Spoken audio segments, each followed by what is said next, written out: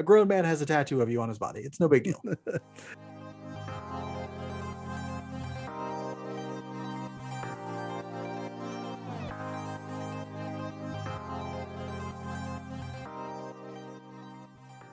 Welcome back to Royals Weekly. I am your very exhausted host, Marcus Mead, and joining me as always is my new landlord, my brother, Mike. Yeah, we didn't settle a rent amount, but I'm thinking There's in no the rent. $1,000 to $2,000 range. There's no rent. I'm taking back the means of production. There's no rent. Yeah, so no rent for me. I'll just be lounging around in the basement. For the first time ever, we're actually recording Royals Weekly in the same location, sort of.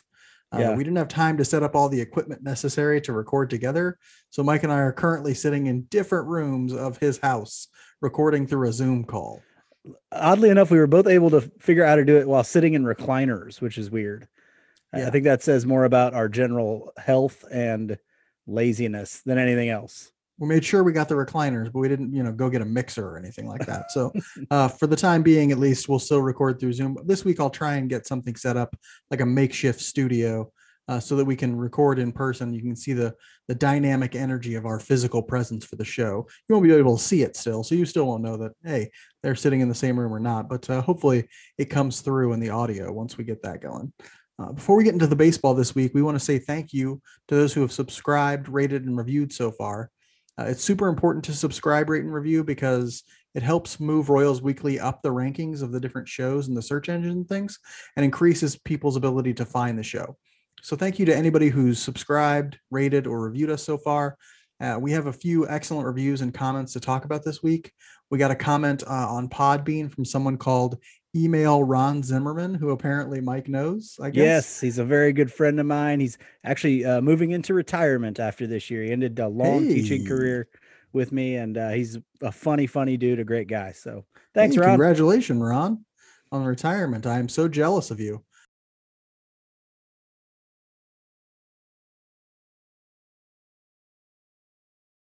But Ron left a comment saying that he appreciates the fact that when he listens to Royals Weekly, he not only gets Royals tidbits, but also vocabulary expansion, because apparently we talk about different new vocabulary words we're all learning. Like Mike brought up the word mercurial a couple of weeks ago. So thank you, Ron Zimmerman. We appreciate the love and the way we appreciate that you appreciate how we like to use big words and explain them. We also got a review from someone calling themselves Turtle ZG. Turtle ZG. Yeah, that's it. I don't know who that is. Mike, do you have a friend named Turtle ZG? I don't have a friend named Turtle, but yeah, I don't know. Maybe it's somebody I know. Entourage pops to mind. The guy was named Turtle, wasn't he? Yeah, maybe it's that guy. Maybe it's the actor who played that guy. He was a huge Royals fan. That's right. But anyway, Turtle ZG said, with my busy life, I miss a lot of games. So listening to this podcast while driving to work brightens my day. That's exactly what we're going for. Exactly. That was kind of the idea behind creating this podcast, or one of the ideas behind it would be an avenue for people who didn't get to watch every game, but still were very interested in the game and the team. So glad that's working out for you, Turtle ZG. Yeah, and that's what I envisioned when we decided to do this, was that people would listen to these things like when they're driving places or walking around or things like that. I listen to a lot of podcasts on my commute because I used to anyway, when I worked at UVA. I had a 30-minute drive to work, and then I had to walk 30 minutes from my parking space to my building. So I had about an hour's worth of listening time that I needed to fill with podcasts. And so that's a great way to use Royals Weekly there. We got another review from someone named Alyssa Mesh, is how I'm going to read that name. Alyssa Mesh. Thank you so much for that wonderful review. It says, I have been looking for a good Royals podcast, and I enjoyed every moment of this one. I also work for the Royals. Hey, all right. Hook us up, Alyssa Mesh.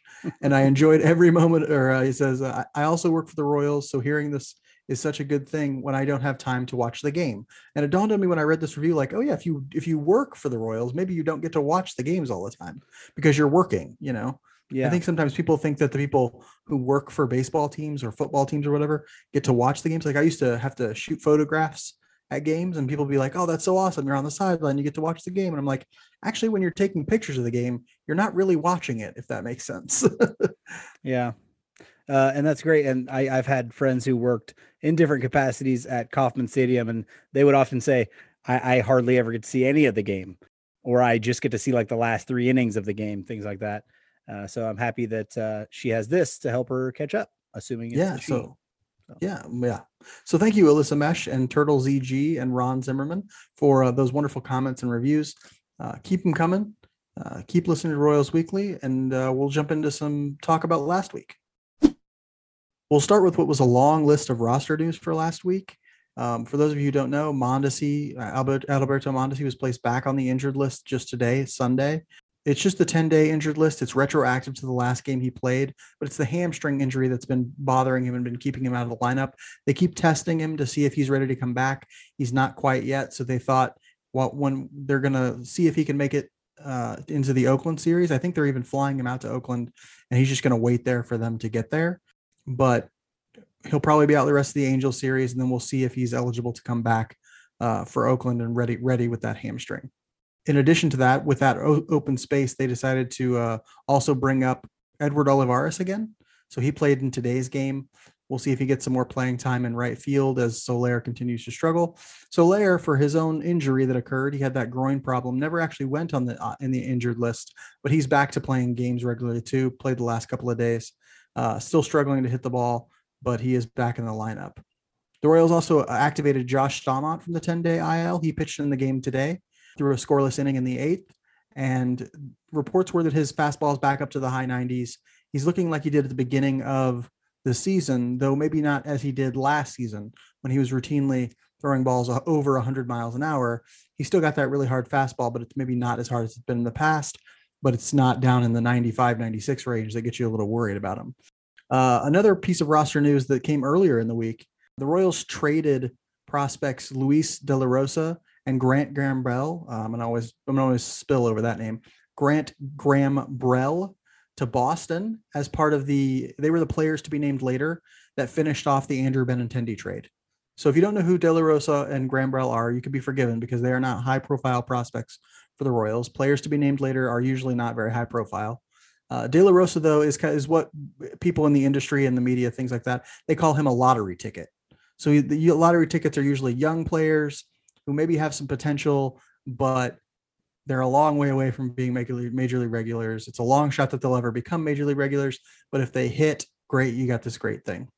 Yeah, those lottery tickets usually have one kind of bankable skill that they're banking on, or that they hope will get them to that highest level if they can bring some of those other tools along the way. De La Rosa is an 18-year-old right-handed pitcher from the Dominican, so he's still a long way away from major league play. He hasn't actually pitched in any of the American leagues. He pitched in the Dominican Summer League last year, or maybe in 2019, or maybe I don't know if they did it last year. I'm not exactly sure, but he did pretty well in the one sort of professional season he's had so far. So we'll see if that ends up panning out for them. Still a long shot for Boston. And then Grant Gambrell is sort of the opposite of De La Rosa. He's a low ceiling pitcher who pitched at Oregon State, was a 2019 draftee to the Royals.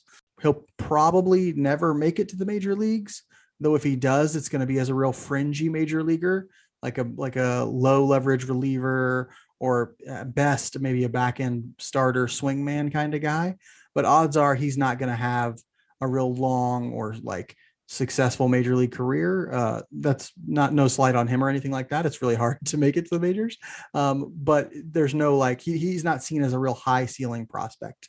So overall, those are sort of two low level things to be giving up for a player like Benintendi, along with Khalil Lee, who they also gave up, and who hasn't quite hit yet for the Mets, I think is where Lee went. So we'll see on that one. The Royals also brought up Ronald Bolaños, who's made one appearance so far out of the bullpen. The thoughts are that he might spot start here and there, or he might just be a guy who can give them some innings in the bullpen. Bolaños pitched well so far this year in Omaha. He had four starts. He's got a 3.31 ERA, a guy who there aren't a ton of expectations for him, but if he can give them some quality innings out of the pen, that'll go a long way, especially in a season where they're always going to be looking for innings. And then the Royals also sent down Tyler Zuber from the bullpen because he was having so many issues throwing strikes. And Mike, I know you were really high on him at one point. So what are your thoughts now that he's sort of been sent down and is struggling to throw strikes at major league level? Well, the struggling to throw strikes, especially early in counts, he was constantly behind guys. And and you just can't do that at this level. The other thing that I think that I really liked about him early, before the season started and last year, is his curveball. I think his curveball is probably his best pitch. He does throw decently hard. He throws in the mid 90s, but I think he's got to lean heavier on his curveball, and I hope he starts throwing that a little bit more, and not just as an out pitch, also as a way to get strikes early in counts. If he can go to Omaha and work on throwing strikes, especially I think that curveball for strikes more, I think it's something he can come in and still be an effective bullpen arm for the Royals maybe later in the year.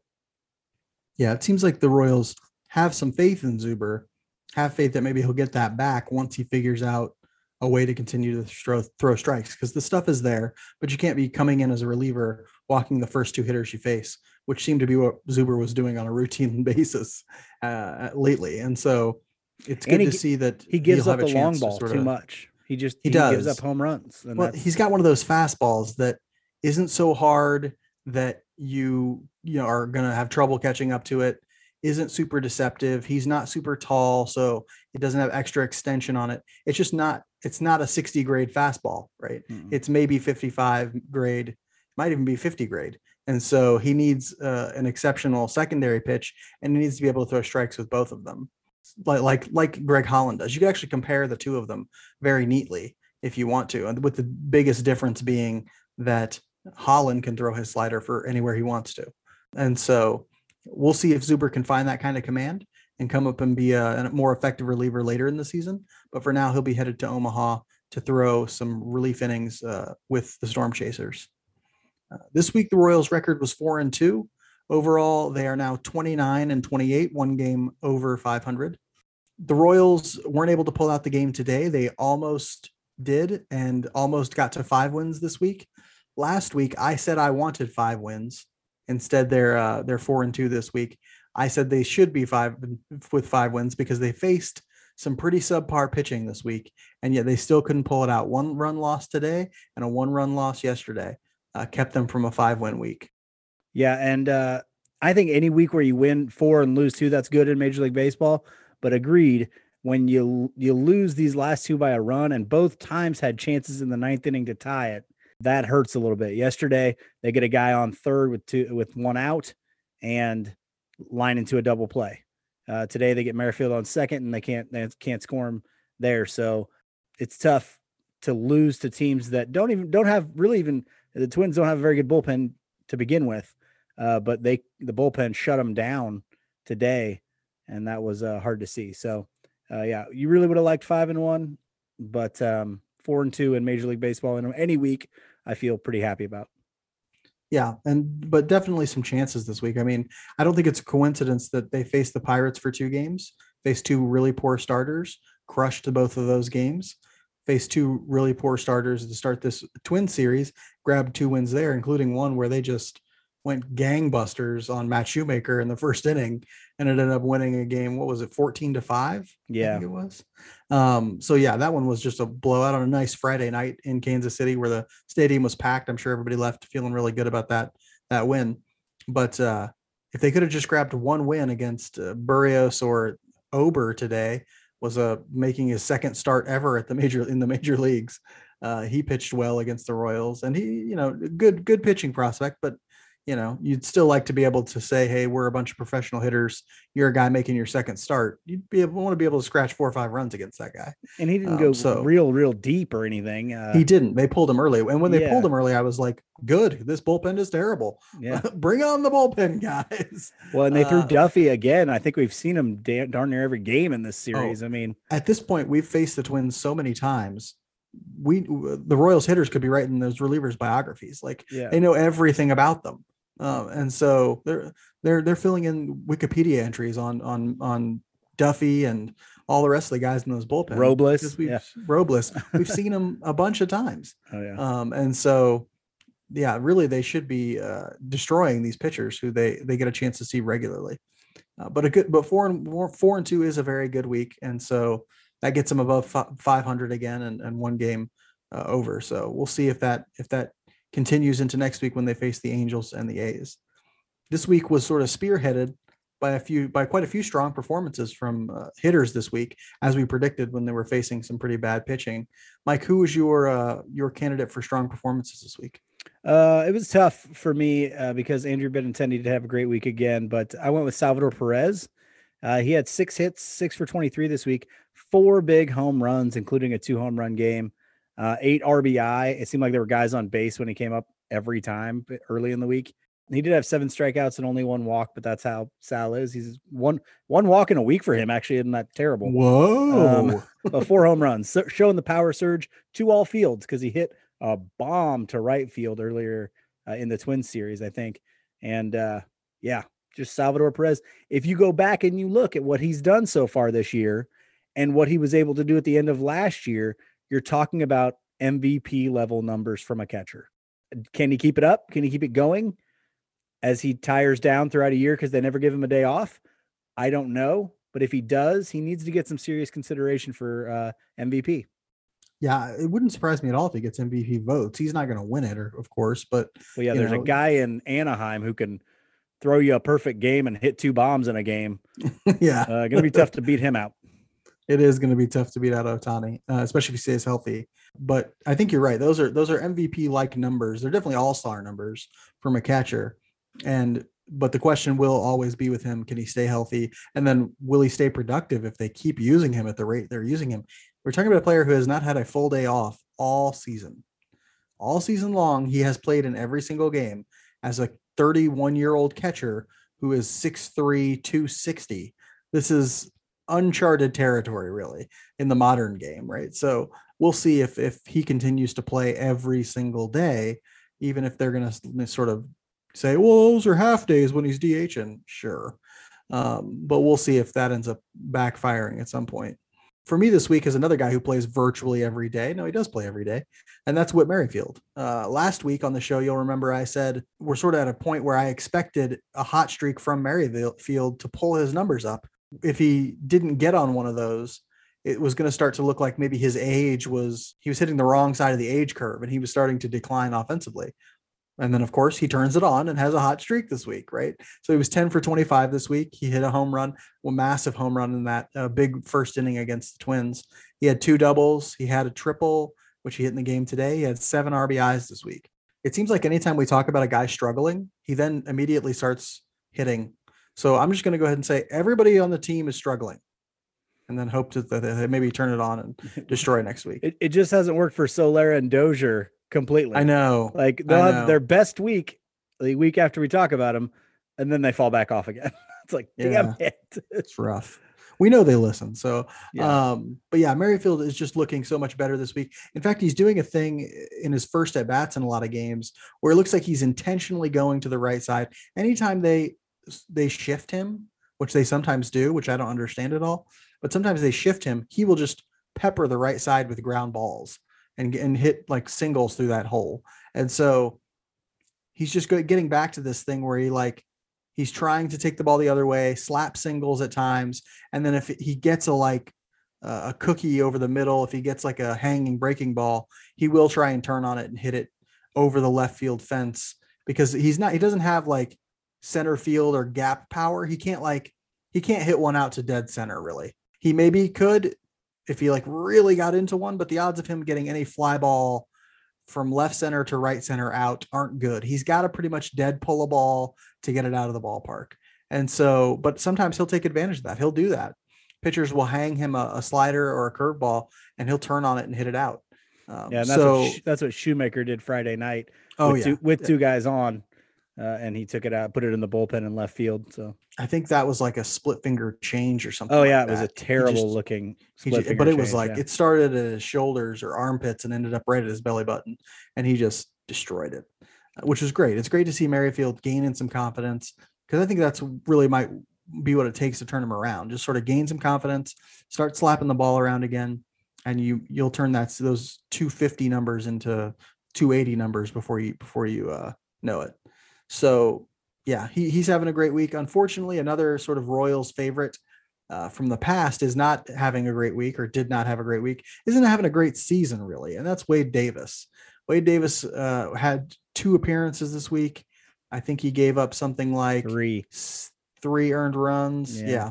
In his 2 appearances. It's a snowballing thing for him. Every time he comes, at this point, he's not trusted with important innings.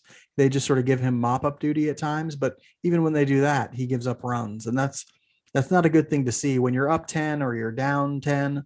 You want a guy coming in throwing strikes, not giving up runs, that sort of thing, saving the rest of your bullpen. That's sort of the position of the person doing mop up work is meant to save the innings of the rest of the bullpen.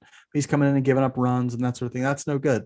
And it's not great to see because everybody loves Wade Davis for what he's done for the team, but it's just, there's not much there in the tank. So you worry about what he might end up ultimately happening to him. They can't keep him on the roster if he keeps pitching this poorly. So hopefully he turns it around. He can find something. If not, we'll see sort of what ends up happening with Wade Davis. But I think as we sort of reflect on this week, I'm curious to know, Mike, what was your theme as we look back at a week where the Royals went 4-2 against a couple of pretty bad teams? Tempered optimism. So my kind of fear is fans seeing the Royals go 2-3 games above 500 and thinking, oh, we have a really good baseball team. They aren't a bad baseball team. We know that at this point. We know they're not a bad. We've seen bad baseball teams. Yes, we know what bad baseball teams look like. That's right. They're not bad. We've seen those. Bad baseball teams look like Ken Harvey tripping over the tarp. Yeah, or you're sending what's his name, Redmond, to the All-Star game. Oh yeah, in the middle of the year. Those were bad baseball teams, people. But this team is not probably ready to make a run at any sort of World Series or even a division title. But we can be tricked, right? We can be tricked into believing. And it's when you have these stretches of games against bad teams and you win them that you are kind of tricked into believing that your team might be really good. We talked about it, I think, 2 episodes ago. Their August is a brutal month. So don't give up on this team if they have a bad week. Don't get your hopes too high when they have a good one.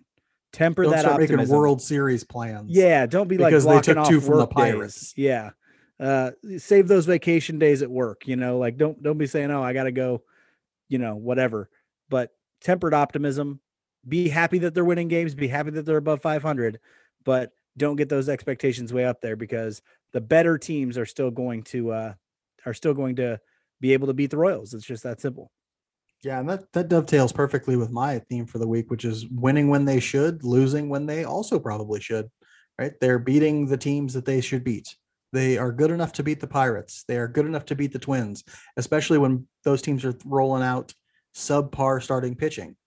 But as you can also see, they're not perfect. They're not, unstoppable as a team, especially when they play good teams, we get a chance to see that. So I think your tempered optimism is a good sort of approach. Honestly, before the season started, this is basically exactly what we thought they would be, what everyone thought they would be, right? Everyone assumed they'd be around 75 to 81 wins, right? Roughly in that. And that's roughly where they are, honestly. They're 1 game over 500 right now, but they could just as easily be 3 games under, right? Like that's all sort of wiggle room in there. At the beginning of the week, they were 3 games under. They were close exactly. To it. Earlier this week they were. So, it's very good to see them sort of taking that next step compared to last season. It's very good to see them able to beat the teams that they should beat, but let's not pretend that they're going to be competing with the Rays for the AL championship this year or something like that. If you like what you're hearing, please make sure to subscribe, rate, and review us on whatever platform you use. Subscribing, rating, and reviewing helps people find the show and helps us build a larger community. If you leave us a 5-star rating and good review, we'll make sure to give you a shout out and read a snippet of your review on the next show. Also, follow us on Twitter and Facebook at Royals Weekly. We tweet during virtually every game, so you can get all this fresh insight for free by simply following us. For this week's Spotlight segment, we're going to play a little game very loosely based on the F, Marry, Kill structure. Have you guys heard that? I'm sure you have. But instead of choosing which Royal we'd most want to marry, Cam Gallagher, we're going to organize our thoughts under the framework of satisfied, shocked, and saddened. So each of us will open discussion on something that has satisfied, shocked, and saddened us so far this season.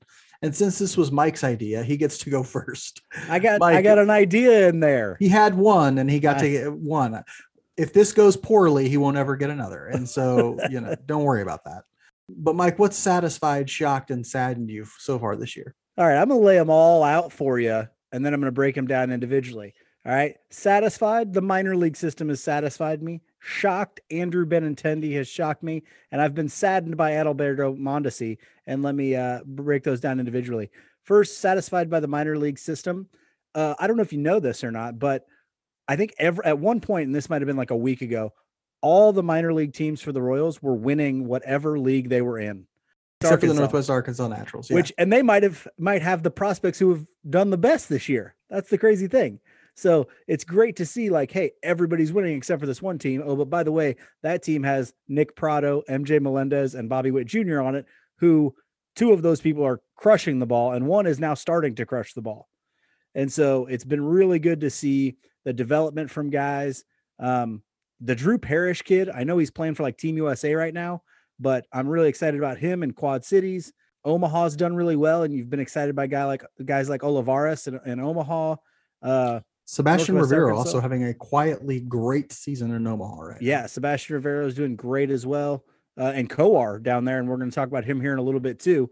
But then you also have those guys at Northwest Arkansas. The turnaround of Nick Pratto and MJ Melendez at Northwest Arkansas has been an exciting storyline to watch. And then, of course, Bobby Baseball, baby, down there at Northwest Arkansas, the number one prospect that everybody's looking at to develop and be a kind of guy that's going to move through the system, looks like he's starting to get a better idea at the plate on how to hit quality pitching.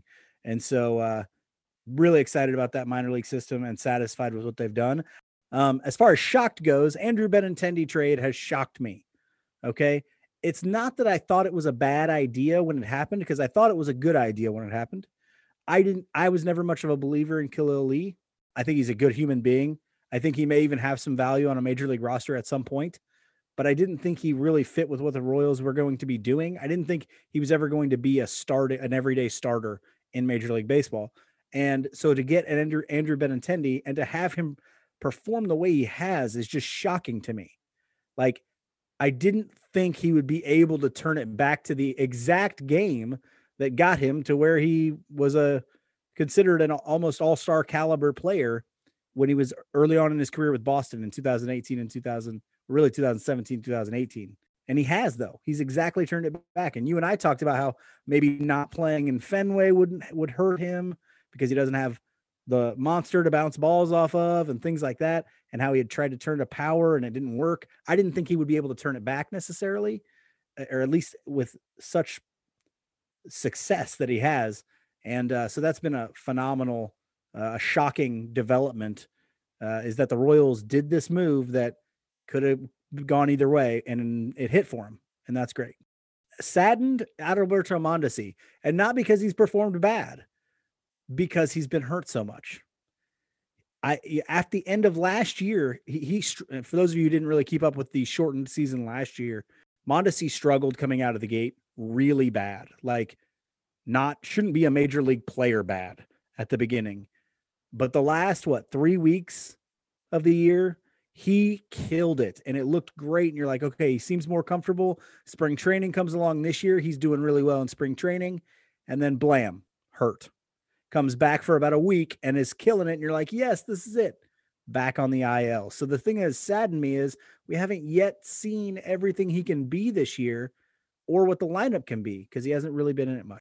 Yeah, I think one of the other things that was super exciting about what he did last year is that he played in 59 of the 60 games from last year, right? It was 59, yeah. I think. And that was really always going to be the thing where if Mondesi could stay healthy, we would get a chance to see what he could be at the major league level without all these questions about his health.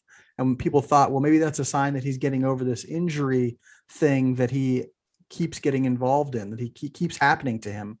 And then he, gets hurt in spring training, and then he comes back for a little bit, gets hurt again. And it's a small thing. I think he'll be back by the A's series later this week, but it's just tough to see him continually get hurt all the time. It is very sad because that underneath there is an amazing baseball player ready to do amazing things. In the week he did play, he contributed so much to what the Royals were doing. I mean, it's weird to me that He went and played a few games in the minors at Northwest Arkansas and Omaha, came up and immediately started hitting. He didn't like need a few weeks, nothing. Just hit the ground and was crushing the ball. And then bam, he's on the IL again. And he gets on the IL making a really good defensive play. I know it's rough. It's rough to see because as a team where that's playing like 500 baseball, you're like, just imagine how much better we could be if we had a guy who is potentially our best player. And so hopefully he sort of turns that around, but it is sad to see him not be able to sort of consistently play this so far this year. I hope that this is the last sort of injury for him and he's on the sort of roster for the rest of the year and continues the level of hitting he's doing, because it looks like he may have actually turned the corner a little bit as a hitter if he could just stay on the field. I'll give you my satisfied, shocked, and saddened group at this point. Just as Mike, I'll go through all of them and I'll go back and explain them. I'm satisfied so far with the role players for the Royals. I'm shocked by Hunter Dozier. That one won't surprise anybody. I'm saddened by Wade Davis.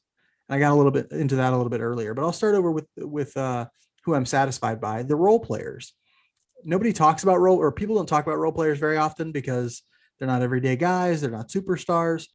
But for teams like the Royals, teams that want to win games, win close games, like teams that want to find every bit of added extra value they can because they can't just go out and spend on all-stars all the time, having good role players is super important.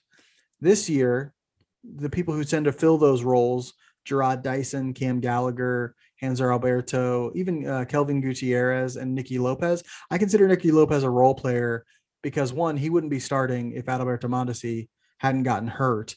And two, a role player is his best role. Like, I don't think Nicky Lopez is a starter at the major league level. I know some people disagree with me. Those people are wrong, but I'm just going to say like, hey, whatever. He's a role player in my mind. And actually he's a role player on this team because we all know that if Mondesi was healthy, Lopez wouldn't be playing every day because when Mondesi was healthy for a week, Lopez wasn't playing every day.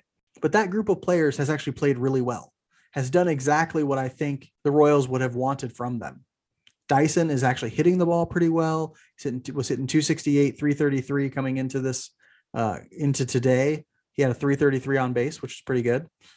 He's also like running the base as well when he pinch runs, playing defense well. He made an amazing catch against the wall in that blowout win, that 14-5 win. It was so amazing. He goes up, jumps, smashes into the fence, and comes down, but it looks like it was choreographed. He like does it so smoothly. It looks like he choreographed it. Like, yeah, I wanted to do that because I wanted to be on a highlight later on ESPN's top 10 or something. It was crazy. And so he's played really well. Cam Gallagher continues to be solid defensively and put together good at bats when he plays. And he's played quite a bit because they like doing the thing where they catch Cam Gallagher and DH Salvador Perez. And so he's played quite a bit and done well. Hanser Alberto started to turn it on a little bit lately, but he's done a good job playing all over the diamond. As people have sort of gotten hurt or been ineffective, they've had him at third, at second, at short, even some. He's been an effective player for them. And then Kelvin Gutierrez has kind of been a revelation at third base, where he's played good defense and was hitting really well for a little bit early on, has sort of struggled now in the way everyone predicted he would. He keeps hitting ground balls, and ground balls are not what you want to hit when you hit the ball so hard like he does. But all of them have been doing really well. Nicky Lopez has been doing well for a role player. If we measure him sort of against an everyday starter, he hasn't been doing great. But if we say Nicky Lopez is a role player, how's he been doing for a role player? For a role player, he's been doing really well. And so I've been really happy. I've been satisfied with the role players have been doing. Yeah. And I think if you end up saying, hey, Nicky Lopez is our utility guy. I was thinking about this the other day. If you go, hey, Nicky Lopez and Hanser Alberto are our two utility guys, it's kind of weird to have two utility guys that do pretty much the exact same thing, except here's the difference. Alberto crushes left-handed pitching and Nicky Lopez does better against right-handed pitching. So you kind of have a platoon at your role player position, or two guys you could put both of them in there and feel at least okay on a day if you needed to. Yeah. Lopez is a little bit different of a hitter in that he'll take a walk every now and again, whereas Alberto will never take a walk. But they're both more contact guys. They're not going to hit for tons of power or anything like that, and can play some solid defense at different spots. And it looks like Lopez has actually played better short recently than he did to start the year. To start the year, he struggled a little bit defensively, but he's played really well the last week or so defensively. So that's really good. Although offensively, he had one of the worst. That bunt today. That triple play today was just. I was listening to the game when it happened, so I didn't get to see it. But the second it happened, I'm like, I think to myself, wait, isn't he the one who's supposed to do the little things? Isn't the little things like his thing? And yet he comes out and pops a bunt up and then starts a triple play.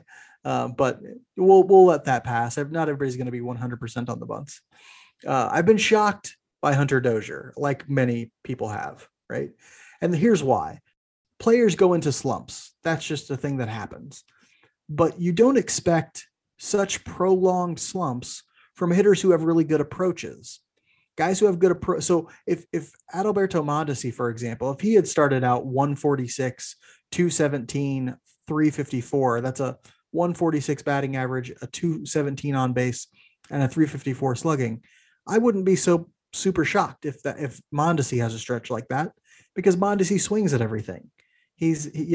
Guys who have bad approaches tend to have longer prolonged slumps. Dozier has a really good approach.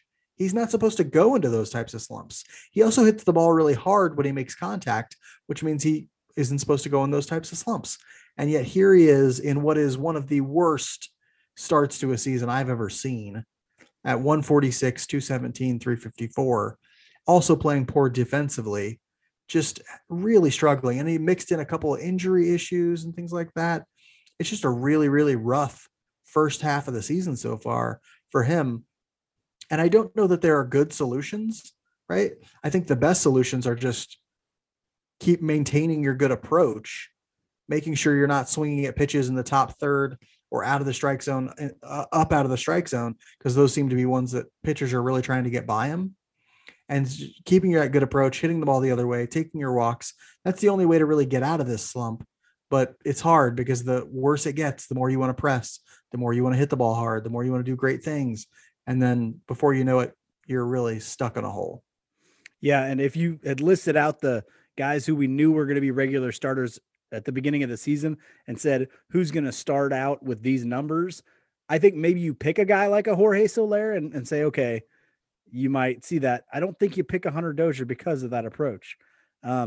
We talked about his propensity for popping the ball up in the infield. We need him to stop doing that. But I have been, at least I wouldn't say impressed, more encouraged by his ability to play right field recently. I don't think he's ever going to be an above average right fielder, but if he can be an average right fielder, he at least provides some sort of defensive versatility. But at third base, he's a negative at this point. Right field, he probably still hurts you, but I think he's maybe getting better in right field if there's one thing to sort of hang your hat on with him. But it's not been good. I've been a little bit more. I've liked his at bats since he came back from the injured list a little bit more than I was beforehand. But you can tell that as pitchers have gotten more comfortable throwing fastballs up in the zone, and as they've seen his weakness at that, they just keep doing it to him. Mm-hmm. And it's hard. He needs to learn to lay off those pitches. That's contributing to the depths of this slump, as well as a lack of confidence and things like that, pressing and so forth. He needs a reset. He had the day off today. Hopefully he comes back and just starts crushing the ball again, but we'll see on that one. So it's been rough for Hunter Dozier, but what's truly been sad for me, the thing that has saddened me, is watching Wade Davis go out there and not be Wade Davis from 2015, right? That's sad for me. When I sort of tune in and he's pitching in a game where they're down 8 runs or something like that, and it's like, this is your role, Wade Davis. He's thrown in 17 games, he's appeared in 17 games, and he's got a 7.36 ERA. That is rough. That is really rough. His fastball's gone. His command was never great and hasn't gotten any better. And it just looks like this may be the end of the road for him. And that's really sad to me, because I wanted him to sort of have a resurgence here in Kansas City. I wanted him to come in and find it again and I knew he wouldn't be the Wade Davis of 2014, 2015, but find his ability to be a respectable bullpen arm. But man, it has just been really, really rough. Yeah. I think what you said earlier is kind of the saddest thing. when you see that they're not willing to go to him unless they're up or down big, it hurts. You're like, oh man, like you're not even pitching meaningful innings. You're just there, you know? It is hard to watch, especially when every picture and video you see from 2015 is him finishing the World Series. Right. And he had a year, an all-time reliever year that year. I think did he have a sub 1 ERA or just over 1? Yeah. Crazy good year. And so, yeah, it is sad to see that that's the role he's been relegated to, and he's not even really thriving in that role. Yeah. And if it is the end of the line, I want people to sort of know, like, this is not Wade Davis. Okay. Wade Davis was a machine, right? Wade Davis was it when it came to a pitcher no one wanted to face, right? And so if you're younger or you weren't paying attention to the Royals at the time, that's what he was. And it also gets at me because I think of this window when he was really successful as a reliever. And I know that if somebody would have just moved him to the bullpen sooner, he would have been successful as a reliever there as well. So like he could have had even more years as a really successful reliever than he ended up having. And it just, it bothers me. Even the Royals tried him as a starter first when they got him in that trade. Tampa had actually used him as both in the bullpen and, kept trying to get him to be a starting pitcher for them. Yeah. You got to think if those, like even last year or 2 years in Tampa, and then he just started in the bullpen for the Royals, man, you would have talked about a great stretch of relief pitching. But then once he left here, he got hurt and he never really came back from those injuries. The Royals will play every day this week as they hit the road for a West Coast trip to face the Angels and A's. It'll be the Angels for 3 and then a 4-game series in Oakland. Mike, what's the Angels series look like? Well, the Angels are 27-31. And I think what everybody in baseball kind of thinks is, boy, how do they lose so many games? Because they've got some serious talent on that team. They have the best baseball player in the world, and heck, they might have the second best baseball player in the world. And sometimes it's hard to tell which one is which. Mike Trout is phenomenal, although he's hurt right now. Shohei Ohtani is a freak of nature. Otherworldly. I don't know what the hell, how to describe that guy. If you're an extremely casual baseball fan and don't know who Shohei Ohtani is, he is a Japanese-born player. Came to the United States just last year or 2 years ago. I want to say 2 years ago because he had Tommy John last year. So. Okay, so 2 years ago, as a two-way player, a starting pitcher and a hitter, and this year is the first year we're really seeing everything he can do in a long stretch of time, and it's unbelievable. You have to go back to literally go back to Babe Ruth, and that's so weird because in baseball you never have to go back that far. You have to go back to George Herman Ruth to find a guy that was this effective of a two-way player. And that's insane. He is going to be up there in the league in home runs by the end of the year if he stays healthy. RBI, I mean, he throws 100. He's so good. But they are only 27-31. And why? Their starting pitching other than him has been very bad. On the first game that we have with them, Jackson Kowar will go against Dylan Bundy. He's a 28-year-old right-hander with a 6.49 ERA. Dylan Bundy came out of, I want to say high school at the time, as a top 5 pick. Everybody thought he was going to be the thing in Baltimore.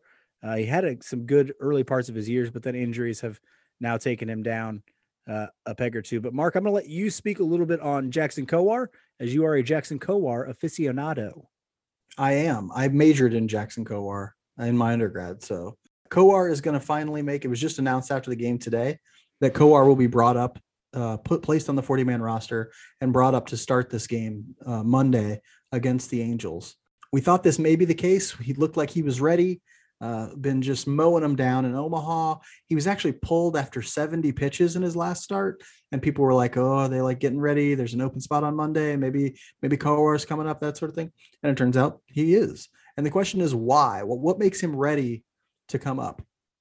You could list his numbers. His numbers are great. His ERA is around 1. His strikeout numbers are insane.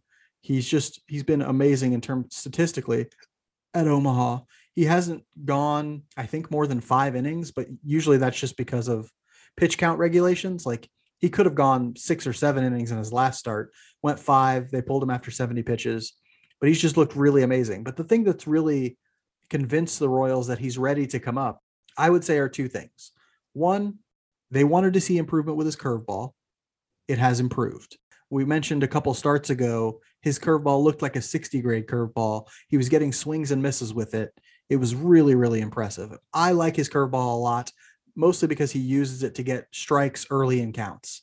He'll throw it over the plate instead of trying to spike it or something, get strikes early in counts. He commands it really well a lot of the time. The reason I think he's ready is because his fastball has just gotten a lot more effective. And that's mostly because of how he's using it. Okay. So one, his command has gotten a little bit better with it. He'll dot it on the outside of the plate a lot. 2, he's made a conscious decision, an effort to throw it up in the zone more. And it's much more effective up there than it is when he's trying to throw it low in the zone. So his fastball, which is about a 95 to 97 mile per hour fastball, is fairly easy for hitters to see. And it's not as effective as you would normally think a 95 to 97 mile hour fastball would be. But when he's locating it well, and when he's throwing it up in the zone, he gets more swings and misses from it. And so I've been really impressed with that. And then the most important thing about his fastball is he's throwing it a little bit less. He's just not trying to be a fastball dominant guy. He's got a good 3-pitch mix going, where he's sort of throwing his fastball 33% of the time, his changeup 33% of the time, and his curveball 33% of the time. And it's really creating a ton of confusion among hitters about what he's going to throw. I can only imagine a hitter standing up there. You have no clue what Kowar is going to throw in any count. He will throw his changeup for strikes. He will throw his curveball for strikes. He will throw his fastball for strikes. So you can't sit on any of them. Sometimes what will happen is a hitter will get into a 2-0 count or something like that, and they'll be expecting fastball. And sometimes Kowar makes the bad decision of throwing a fastball in a fastball count, and they'll hit it, and they'll hit it hard. But a lot of the times he'll do the exact opposite. It's 2-0. He throws him a changeup that goes from outside to the outside corner, and they don't swing. Or he'll throw him a changeup and they swing over the top of it because they thought a fastball was coming. So Kowar looks like he's ready. He may have some bumps along the way. He may have some struggles. He doesn't command every pitch every night, that sort of thing. But I think he's gotten everything he can get out of AAA. And I am really, really excited to see him start against the Angels. He will face Shohei Ohtani tomorrow night. And if you're looking for who's going to be starting the fan club, aren't you the president of that now? I am the president of the Jackson Kowar fan club. We have shirts. We have lots of things, but we'll see. We're a very selective fan club, so we only let diehards. Yeah, and I'm sure I'm sure Kowar's contacting his lawyer right now for a restraining order. He didn't want me to get the tattoo, but I got the tattoo. Okay, so deal with it. Okay, deal with it. A grown man has a tattoo of you on his body. It's no big deal. So we'll see new phenom prospect in Jackson Kowar against former phenom prospect in Dylan Bundy on Monday night. Tuesday, it'll be Chris Bubich versus Andrew Heaney, a 30-year-old lefty, former first-round pick out of Oklahoma State. He's got 4.76 ERA, another soft-tossing lefty, which we have talked about being at times struggles for the Royals, but he does have the tendency to miss over the heart of the plate and get a lot of extra bases hit against him. So we need the Royals to do exactly that. And then Brad Keller versus Griffin Canning, a 25-year-old righty with a 5.82 ERA. I told you their starting pitching has not been very good. Doesn't throw extremely hard from the right side. Does have a good pitch mix with a slider, a changeup, and a curveball on top of his fastball. But like Heaney, his fastball will get hit pretty hard at times. So the Royals also need to hit his fastball hard as well. Mark, what do we got coming up for the A's series? It'll be a 4-game set against the A's. So they'll be in Oakland for 4 games. The A's are a good team. They're 35-25. The ways in which they're good are interesting. So they're top 10, I think, in some important pitching categories and in some important hitting categories. For example, in weighted runs created plus, they're in the top 10 as a team. In pitching WAR, that's wins above replacement, they're in the top 10 as a team. So in those sorts of things, they seem to have things covered. They're getting really solid performances from 3 of their starting pitchers so far. Chris Bassett, Sean Manaea, who's a former Royal, and Cole Irvin are all in the mid 3s in terms of their ERA. The offense is solid with Matt Olson, Mark Kana. I can't pronounce his name ever. It's Kana or Kana. I don't know. They're having solid years though with OPSs in the 800s. Matt Chapman, who you would normally think is their offensive star, has had a little bit of a down year so far, but always a great defensive third baseman and a threat at the plate as well. One of the interesting things though about Oakland is that they are terrible defensively, really, really bad as a team. Chapman is good at third, but as a team, they are terrible defensively. They are dead last in defensive runs saved at minus 24. Minus 24 is a huge number to have at this point in the season. And so will be interesting to see if the Royals can be like the Royals of old and take advantage of some defensive mistakes that their opponents might make. You might actually see them do some things, especially with Olson playing first, or if Olson's playing first, you may see them lay down some bunts or things like that, try and bunt for base hits, like put pressure on them to make defensive plays, knowing that they struggle defensively. And just to let the listeners know, Oakland does lead the division right now, the AL West. They are considered one of probably the top 3 or 4 teams in the league, I would say. So it's going to be a test, a big test. You hope to win two of those games, probably in that 4-game set. So that'd be great. Yeah, I would love to get 4 of these 7. If they win 4 of the 7, that's a great week, I think, especially considering they have some favorable pitching matchups against Anaheim. Well, not Anaheim anymore. Los Angeles Angels of Anaheim. Is that still a thing? Yeah. So they have some favorable pitching matchups there. You'd hope they could get 2 of 3 from that series. And then if they can just split with the A's, I'll take that as well. 4 games this week would be great. And it's going to be interesting to see that they're going to have to score some runs in that Angels series, because the Angels, though Mike Trout is out, and their pitching is really bad, they can still put up runs. So we're going to have to score some runs. Hopefully they take their bats with them out to the West Coast. Okay, we'll end this week like we end every week with our Just a Bit Outside segment, where we discuss something that has been interesting to us outside of baseball this week. Mike, what have you been focusing on outside of baseball this week? Home improvement. And I'm not talking about the old school Tim Allen show with Al Borland, who I once saw outside of a Royals game. No lie. I can't remember the actor's name, but his character was Al Borland on the show. My wife and I were leaving a game and saw him leaving a game. And I yelled at him. I go, "Hey, Al." And he turned around and waved at us. That is a true story. But anyway, that's not why I please tell it again. Yeah, as far as awesome celebrity moments, that's on my list. Celebrity, you're really stretching the term celebrity there, but all right. Home improvement. No, so you and I, growing up, were not raised in a home where we did elaborate home improvement projects. You know, our mother worked a lot. We did some small things, but we really didn't do the big things ourselves, you know? So as I have bought the home that I currently live in, we completely remodeled it when I bought it because it was a foreclosure. I have started to take on more of those. Thank you, YouTube. All right. You can learn about just about anything home improvement wise on YouTube. But this past week, my father-in-law and I took apart an entire garage door, a 16-foot double garage door, and completely put it back together in a different order. Long story, but it worked. I never thought it would work. You know, like some of these things still, and I told him this, some of these things still feel like magic to me. Like that I could put a ceiling fan up there and then turn it on and not set my house on fire, or that I can go out and do something outside in my yard or wherever. Or today you and I mounted a TV downstairs and nothing broke. You know, a lot of these things still feel like magic to me. And it saves you so much money, you know, like I know. So there's some things like electrical and plumbing you probably don't want to mess with on your own. And I don't even do that all the time.